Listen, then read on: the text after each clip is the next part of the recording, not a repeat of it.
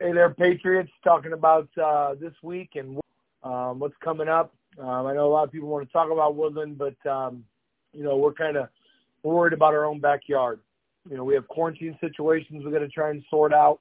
It's going to impact our varsity lineup again this week. So we got a lot of things we got to sort out and figure out as we prepare for the games. Obviously, we're still got all of our work done for Woodland. We have a pretty good idea what they're going to do and their personnel. But again, our focus is on us. Attitudes have been great of our kids. Everybody showed up on Saturday, and the community support has been awesome. Just all the businesses and the fans in the stands, and it's been a good environment. I'm just sorry that we haven't been able to, us coaches haven't been able to give you a better product, and we're determined though. I can tell you that. We are determined. So